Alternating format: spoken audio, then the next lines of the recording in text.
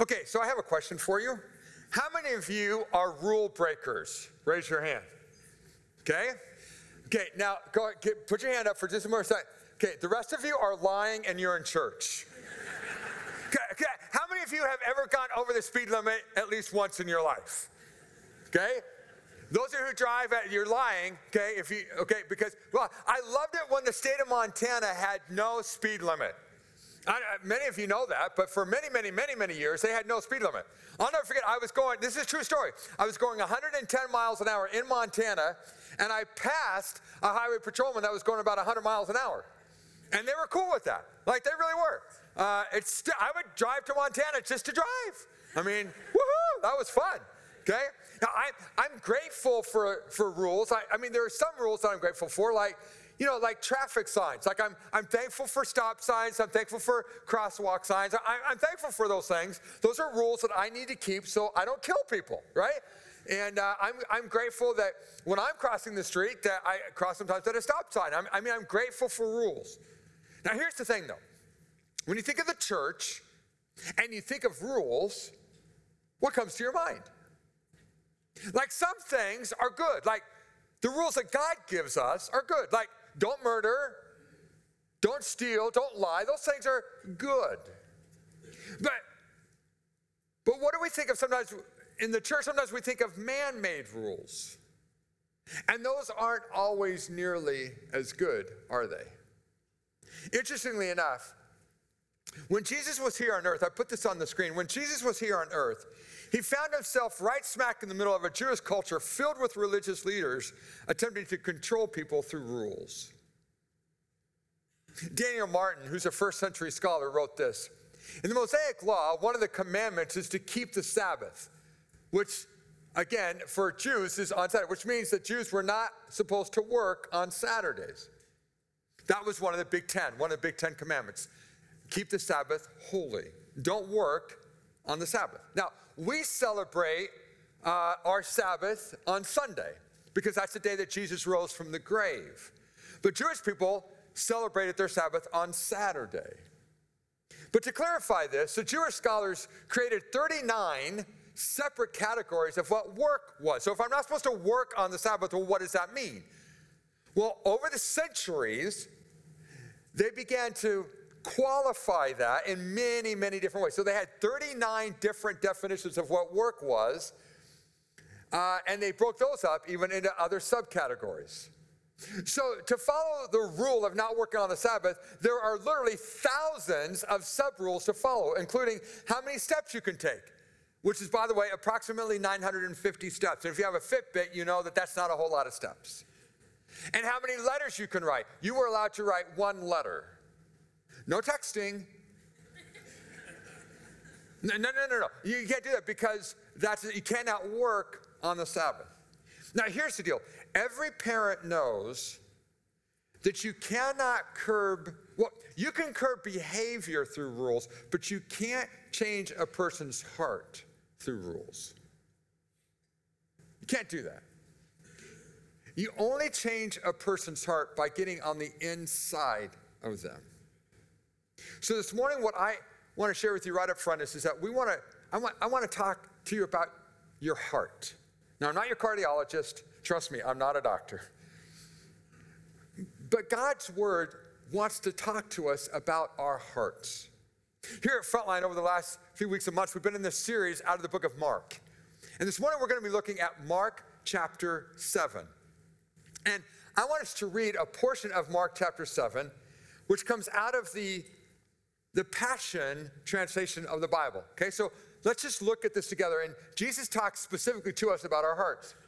One day, those known as the Pharisees and certain religious scholars came from Jerusalem and gathered around Jesus. They were shocked to find that some of Jesus' disciples ate bread without first observing the prescribed Jewish ritual of hand washing before eating their meal. For the Pharisees, like all other Jews, will not eat without first performing a ritual of pouring water over their cupped hands to keep the tradition of the elders going on. Similarly, when they returned from the marketplace, they ceremonially washed themselves before eating. Now understand, and I'll go on, keep reading to you, understand that washing before you ate for these guys was not about having good hygiene. It's not what they're talking about there. Sure, you should wash your hands before you eat. What they were talking about there is when you're out in culture with other people and you come back into your house, you have to wash yourself off from other people. It's like we're separated. We're better than others. We're superior than others. And we want to show that by coming back in and we're washing ourselves of any cooties that we might have gotten on ourselves from other people. Does that make sense? That is what the religious scholars are accusing Jesus of. They also observed many other traditions, such as ceremonially washing cups, pitchers, and kettles. So the Pharisees and religious leaders asked Jesus, hey, Jesus, why don't your disciples live according to the age-old traditions passed down by our elders? They should first ceremonially wash their hands before eating. And again, ceremonially, right? It's all about cleaning yourself from any other people. Jesus replied, you know what, guys? You're frauds. Matter of fact, you're hypocrites. How accurately did Isaiah prophesy about you, phonies, when he said, these people honor me with their words while their hearts run far away from me. Their worship is actually nothing more than a charade. For they continue to insist that their man-made traditions are equal to the instructions of God. In fact, you abandoned God's commandments just to keep men's rituals, such as ceremonially washing utensils, cups, and other things. Then he added, how skillful you've become at rejecting God's law in order to maintain your man-made set of rules. And then he gives them an example. For example, Moses taught us, honor your father and mother, and whoever insults or mistreats his father or mother must be put to death. But you've made up some man-made rules that allow a person to say to their parents, hey, I know I'm supposed to take care of you, but I've decided to take the support you were counting on from me and make it a holy offering to God. And that will be your blessing instead. How convenient. You were supposed to take care of your parents, but instead you've tried to shroud it into an offering that you say you're going to give to God to impress other people. If I could, I'd like to take the entire thing. The rules you teach exempt you from providing for your aged parents. Do you really think God will honor your traditions passed down to others, making up these rules that nullify God's word? And by the way, you're doing a lot of things like that. You're focused on the external when there's something much more important at hand. And if I could, I'd love to sum up Mark chapter 7, the entire chapter, with just this one phrase that I already read to you. As a matter of fact, I'd love you to read this phrase that's on the screen with me. So read it. If you're going to make a mistake, make a loud mistake, because I want you to read it loudly, okay? So let's read it together. Here we go. These people honor me with their words, while their hearts run far away from me. Can I just ask you, what's the condition of your heart? See, your heart is incredibly important. Your heart makes up your mind, your will, and your emotions. That's why God said to us, above all else, guard your heart, for everything you do flows from it.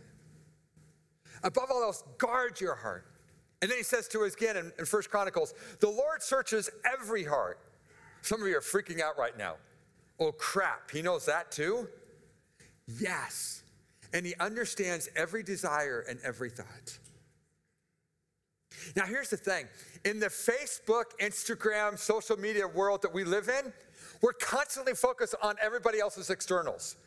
We basically compare everybody else's highlight reel with our reality. And we're in a society today, the focus is so much on the externals that we forget that everything that happens in and through us comes from our heart. And that's why God is much more interested in our heart. See, God's got an amazing life for you. As a matter of fact, would you do me a favor? Turn to your neighbor and say this. God's got a life that's better for you than you can ever imagine. Go ahead, turn to your neighbor. God's got a life for you that's better than you could ever imagine. Now, the thing is that in order to tap into that, it's got to come from our heart. Because our heart is what's most important. And if I had another hour to preach this, I might just focus on this thing. Because there's this guy in the Old Testament of the Bible. His name is Samuel. And God tapped Samuel and says, Samuel, I want you to go pick the next ruler for the country of Israel. I want you to go pick him, and I'm going to send you to this guy's house. So Samuel goes to this guy's house, and this guy ends up having 7 sons. And he meets the eldest, and the guy's tall and good looking and all that kind of stuff. So Samuel just assumes, it must be him. This must be who's going to be the next king. Because this guy looks like he's a king. He's royal in how he looks, right? And then God whispers into Samuel's heart these words. Samuel, no. The Lord does not look at the things people look at. Would you read from there on with me out loud and together? Here we go. People look at the outward appearance, but the Lord looks at the heart. David was a shepherd. Matter of fact, when Samuel came, 6 other brothers were there. David was taking care of the sheep way out where no one was hanging out. Nobody knew about David. No one cared about David. He was the runt young brother. Catch this. This is for somebody in this room. You think that God has forgotten you. Can I just tell you, God is preparing your heart for everything he has for you. David was out with the sheep, taking care of the sheep. God was preparing him to be the king of the entire nation. Because it started with his heart. How is your heart? What's the condition of your heart? That's where it always starts with. So let me set it up this way. I've been married to my much better half for 29 years.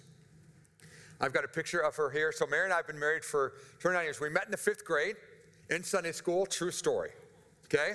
We went on our first date in 6th grade. We went to the San Diego Zoo, okay? And then we dated other people. We got back together. Now, here's the deal. October 12th, 1990, we got married. And when we got married, I entered into, some people might say I entered into a contract, because the deal is that there was this thing that, I said some vows in front of some folks, and I actually signed a marriage license. I did all that. But can I tell you, what I did on October 12th, 1990 is I actually entered into a whole nother level of relationship. And the Bible might even call it a covenant and a commitment to my wife. See, what happened on that day is that I committed myself to love my wife like the New Testament writer, a guy by the name of Paul, writes in Ephesians chapter 5, when he encourages me, Chris, love your wife, love Mary as Christ loves the church and gave himself up for her. So you know what happened on October 12th, 1990? A part of me died. Because I am to give up my life for my wife. Right? And what happens is that so many people, they get into marriage and they think, woohoo! Now here's the deal. We're going to enter into this contract. You're going to do this, and I'm going to do this. You're going to meet my needs, and if you meet my needs, then I'll try and make sure that your needs are met. But if my needs aren't met, I'm not sure your needs are going to be met. Right? That's not what marriage is supposed to be. I promise to love Mary, to cherish her, to love her in sickness and in health. No matter what. Even on the days when she has headaches, to love her. Now, I can stop at the contractual place, but if I do that, I miss out on all the richness that God has in a fully committed, loving relationship between a husband and a wife. I can give you another example. Many of you, probably most of you, if not all of you, have been watching things play out over the last month, 5 weeks with Kobe Bryant and Gigi and how, they tragically passed away. And I don't know how many of you saw the beautiful, beautiful ESPN thing that was put together by Ellie Duncan on being a girl dad. Being a girl dad, and he's kind of being touted right now as being a great example of a girl dad. Well, I happen to have 2 daughters. I'm an old man with young kids, so I have a 15-year-old and a 14-year-old, but this is what my girls looked like when they were young, Yeah, everybody goes, "Aw." They're sweet. Now they're teenagers, okay? And they're still really sweet looking, right? But here's the deal. Now, I know that CPS exists, the Child Protective Services, I know it exists, right? And I'm aware of that, okay? But here's the deal. It's not about me trying to see what can I get away with and not have my girls taken away. That's not what it's about. It's about how do I love my girls? How do I sacrifice for my girls? How do I show my girls what a godly example of a dad is? How do I do that? How do I make sure that my girls have as accurate representation as I can possibly give them of what it looks like for a Heavenly Father to love them? How do I do? Now, sometimes that means me saying no. It doesn't mean that I give them everything they want. No. Sometimes I have to say no. Sometimes I have to discipline them. But what does that look like? Can I go back to my marriage for just a second? Now, I know none of you are going to be able to relate to this at all. I know that. But here's the thing. See, Mary could tell you 100,000 things about me, 100,000 things about me. Like, I tend to be intense, like I am right this second. But I tell you right now, you're only seeing 1/100th of the intensity that I can have. Like, I can be an intense jerk. I really can be. I really can be. And the truth of the matter is that there are many things that Mary could say about me. I'm going to give you basically the only thing I can tell you about Mary. And that is that I am a neat freak and she is a clean freak. Right? So there's a difference there. Well, she wants everything clean. I want everything neat. So Mary's idea of our very small walk-in closet is that I take off my clothes at the end of the day and I do that. Now, that's great if I'm in the closet with her. Woohoo! Celebrate that. But that rarely happens, right? What usually happens, I come into the closet after her. And did I mention that I'm a neat freak? So I can't tell you how many times, I hate the fact that I'm picking up her clothes again. In Jesus' name. Okay? Okay. Or it is my opportunity to love my wife as Christ loves the church and to hang up her clothes. What is my heart attitude? What does my heart say about my wife in those moments? Because see, if I'm hanging up her clothes and I'm ticked off about it, that's just about me wanting to be a neat freak and wanting to have a clean closet. I'm not loving or serving my wife. I just wanted things to be neat. But if I do it with a heart posture that says, I love Mary and I want to serve her, then that's a whole different reality. So I ask you again, how's your heart? What's the condition of your heart?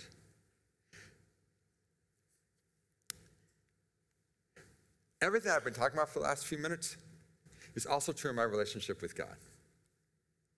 God is not nearly as interested in the externals as he is about where those externals come from. He's much more interested in the heart. And here's what's incredible, is that Heavenly Father initiated the relationship with you. He pursued you because he loves you. So, what I want to do the next few moments is I just want to read a bunch of scripture to you. And you can look it up on the side screens about what God says about you and his love for you. For instance, Jeremiah 1:5, I knew you before I formed you in your mother's womb. I knew you before you even had a thought. Isaiah 49:16, I've written your name on the palms of my hands. I've got really big hands.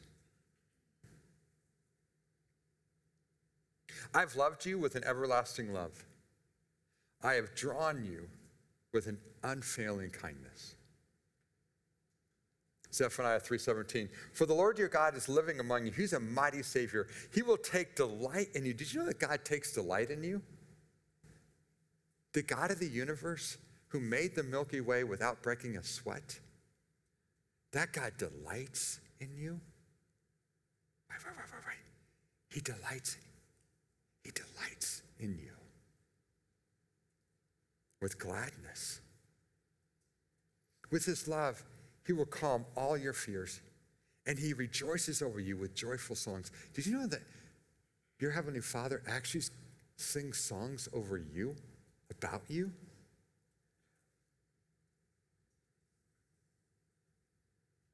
The Lord is for me.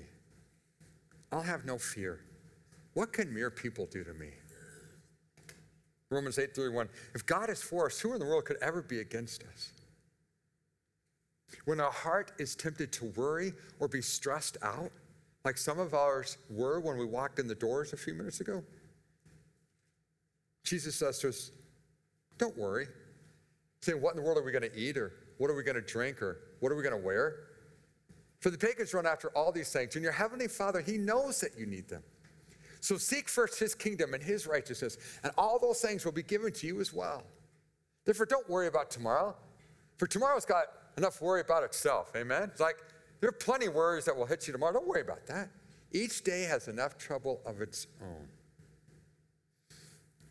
Another thing, the amazing thing that God says to us about our hurts and our pains and our struggles. Isaiah 53. Surely he, that is, he's talking about Jesus, he's prophesying about Jesus. Surely he took up our pain and bore our suffering. He was pierced for our transgressions. He was crushed for our iniquities. The punishment that brought us peace was on him, and by his wounds, you and I are healed. That's incredibly good news.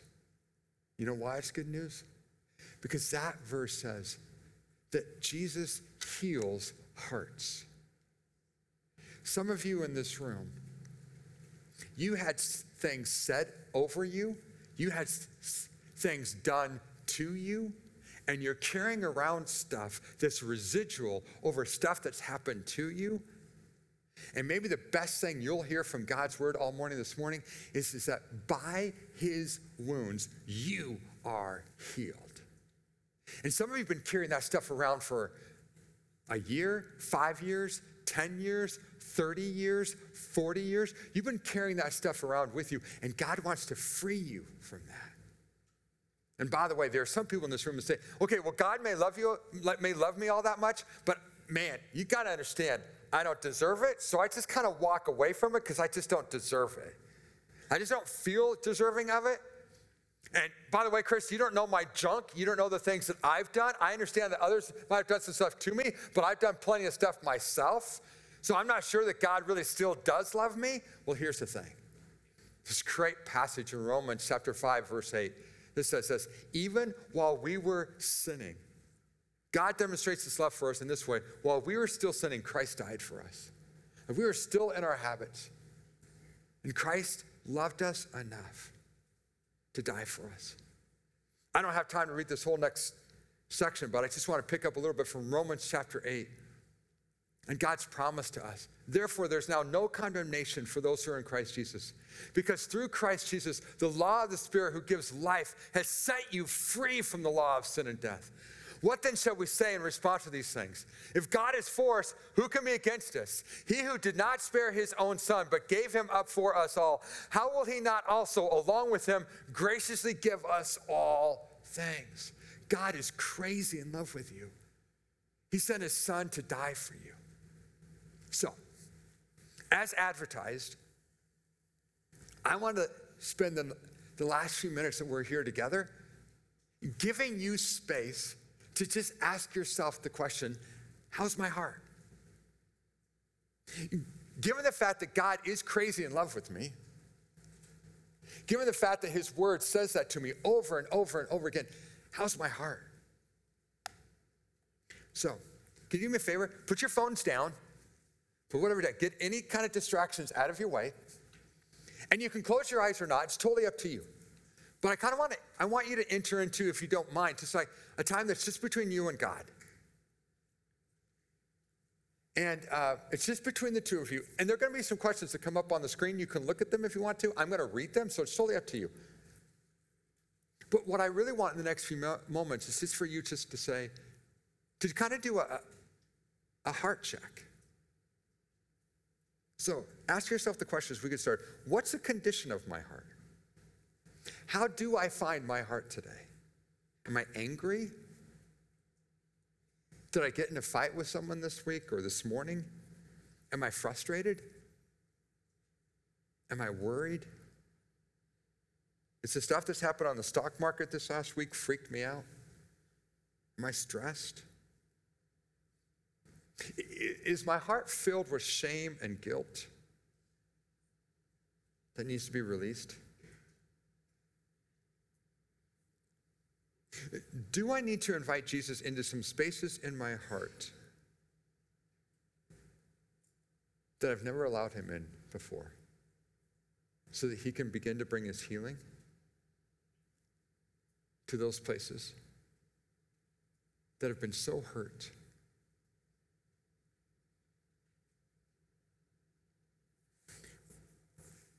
The second question, what are the things that are cluttering my heart and getting in the way of me really experiencing the presence of Jesus? Things that are right here in front of my face that are stealing my joy. Maybe it's a dream that hasn't come true yet, something that you haven't seen come to fruition yet. My wife, Mary, and I went 16 years without being able to have children. Maybe some of you are in year 13 or 14 of your struggle like that. Maybe it has to do with children, maybe it has to do vocation, maybe it has to do something else, and you're wondering, does God even care? Maybe it's a real life issue that you're facing, financial, relational. Maybe you sense that your job is on the line and you're really worried about that. And you just need to give that over to him. Maybe your kids are making some decisions that you wish they wouldn't make. You're just really concerned about your kids and you just need to give your kids over to him. Maybe it's a health report. Maybe it's your marriage.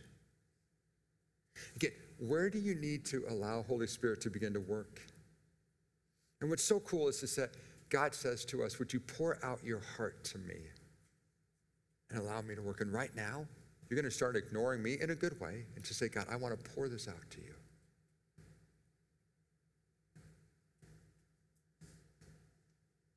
Because he's promised us peace. He's promised us his power. He's promised to work things out for our good. Here's another question. What are the things from my past that I'm hanging on to that are keeping me from experiencing the life that Jesus promised to give me? Is there some pain or hurt from my past? Something that was said to me, something that was done to me? Was I verbally or physically or sexually abused? And I've hidden that in a little compartment of my heart, but that has destroyed sections of my heart and kept me from being all that God wants me to be. When Jesus says, you're walking around with that like a ball and chain on your foot, but it's on your heart. And what I said when I was here is that I want to set you free. And he who Jesus sets free is free indeed. I want to set you free from your past. From either what others did to you or what you did to others. I want to set you free from your past.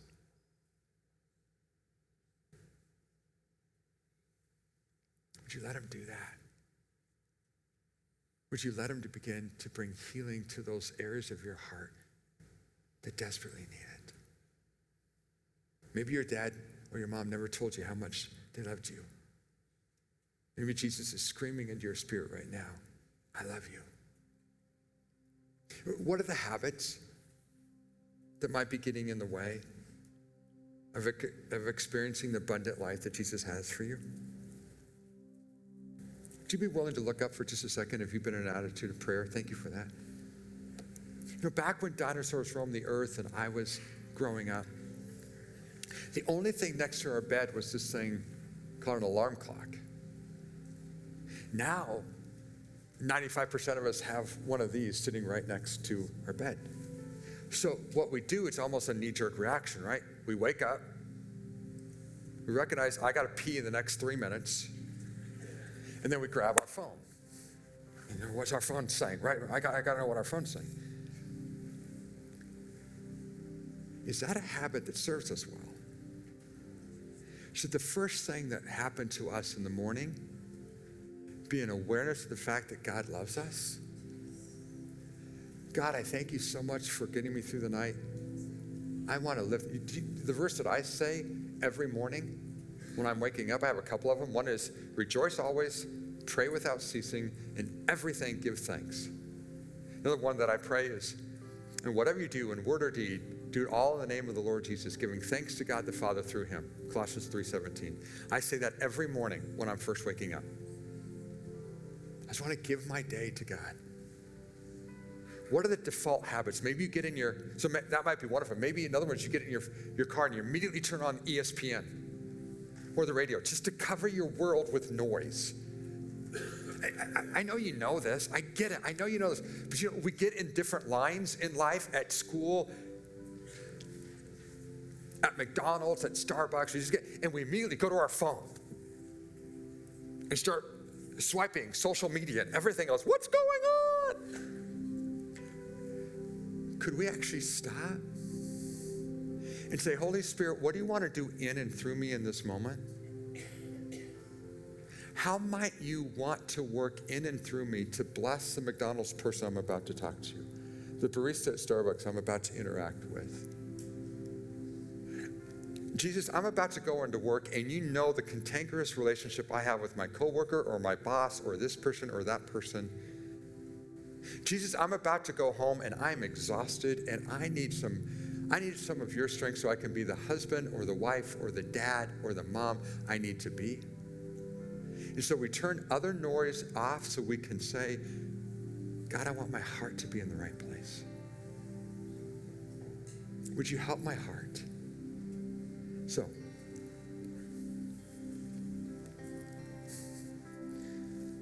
maybe when you get stressed out, you go to porn. And what you need to do is just begin to eradicate that from your life. My porn was food.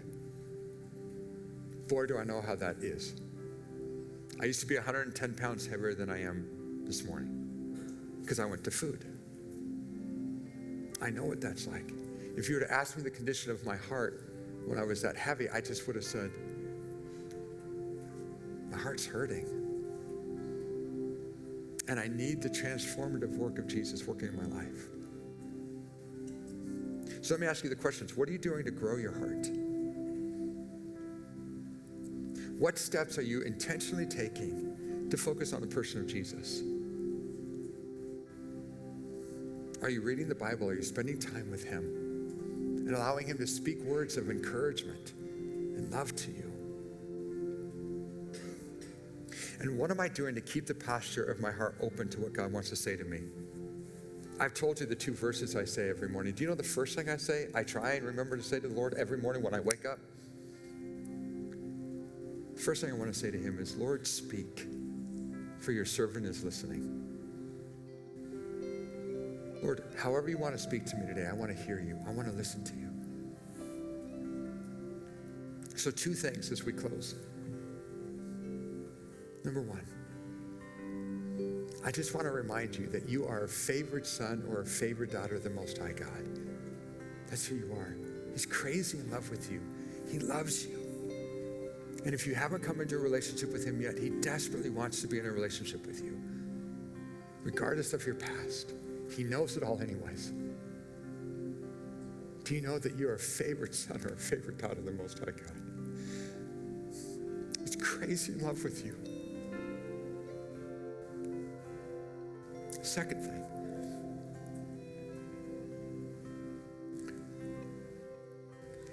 would you allow God to remind you that it's from your heart that all the good things of your life flow? And some of you in this room, I've been here so many times. Look, please don't take this weird. Can you imagine being married to me? This intense, whacked person. Can you imagine what it was like for my mom? I mean, I'm weird when I'm 54. What was I like when I was 14? There have been so many times in my life when I just needed someone to pray for me. When when I need someone to come alongside and to say, would you pray for me? And I didn't have to tell them all the details. I just need someone to pray for me. And this morning as we close, there are some prayer partners in the back by those 3 signs and some of the pastors here at Frontline that are back there that just want to pray for you. And you don't have to tell them all the details. Maybe you'll just say, I've got a relational issue I just need prayer for. Or this or that is going on. You tell as much as you want to tell.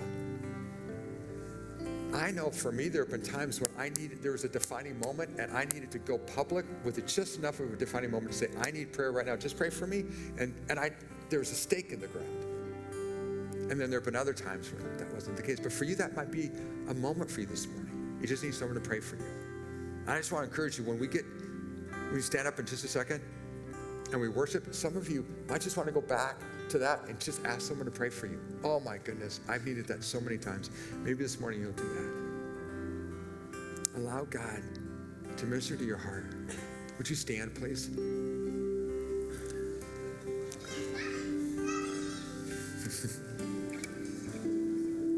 Yeah, God, just like that kid. We say to you, Daddy, Daddy, thanks for loving us. Thanks for caring for us. Thanks for treating us so much better than we deserve. I just pray the people in this room that they would have a sense of your amazing love for them. And for those, God, who this needs to be a defining moment in their life, I just pray that whether it's right there in their seat or they go back and they allow someone to pray for them, that they would experience you doing all that you want to do in their life. God, allow our hearts to be healthy so that our lives can be healthy, so we can experience the abundant life that Jesus came and promised to give us. I ask this in Jesus' name.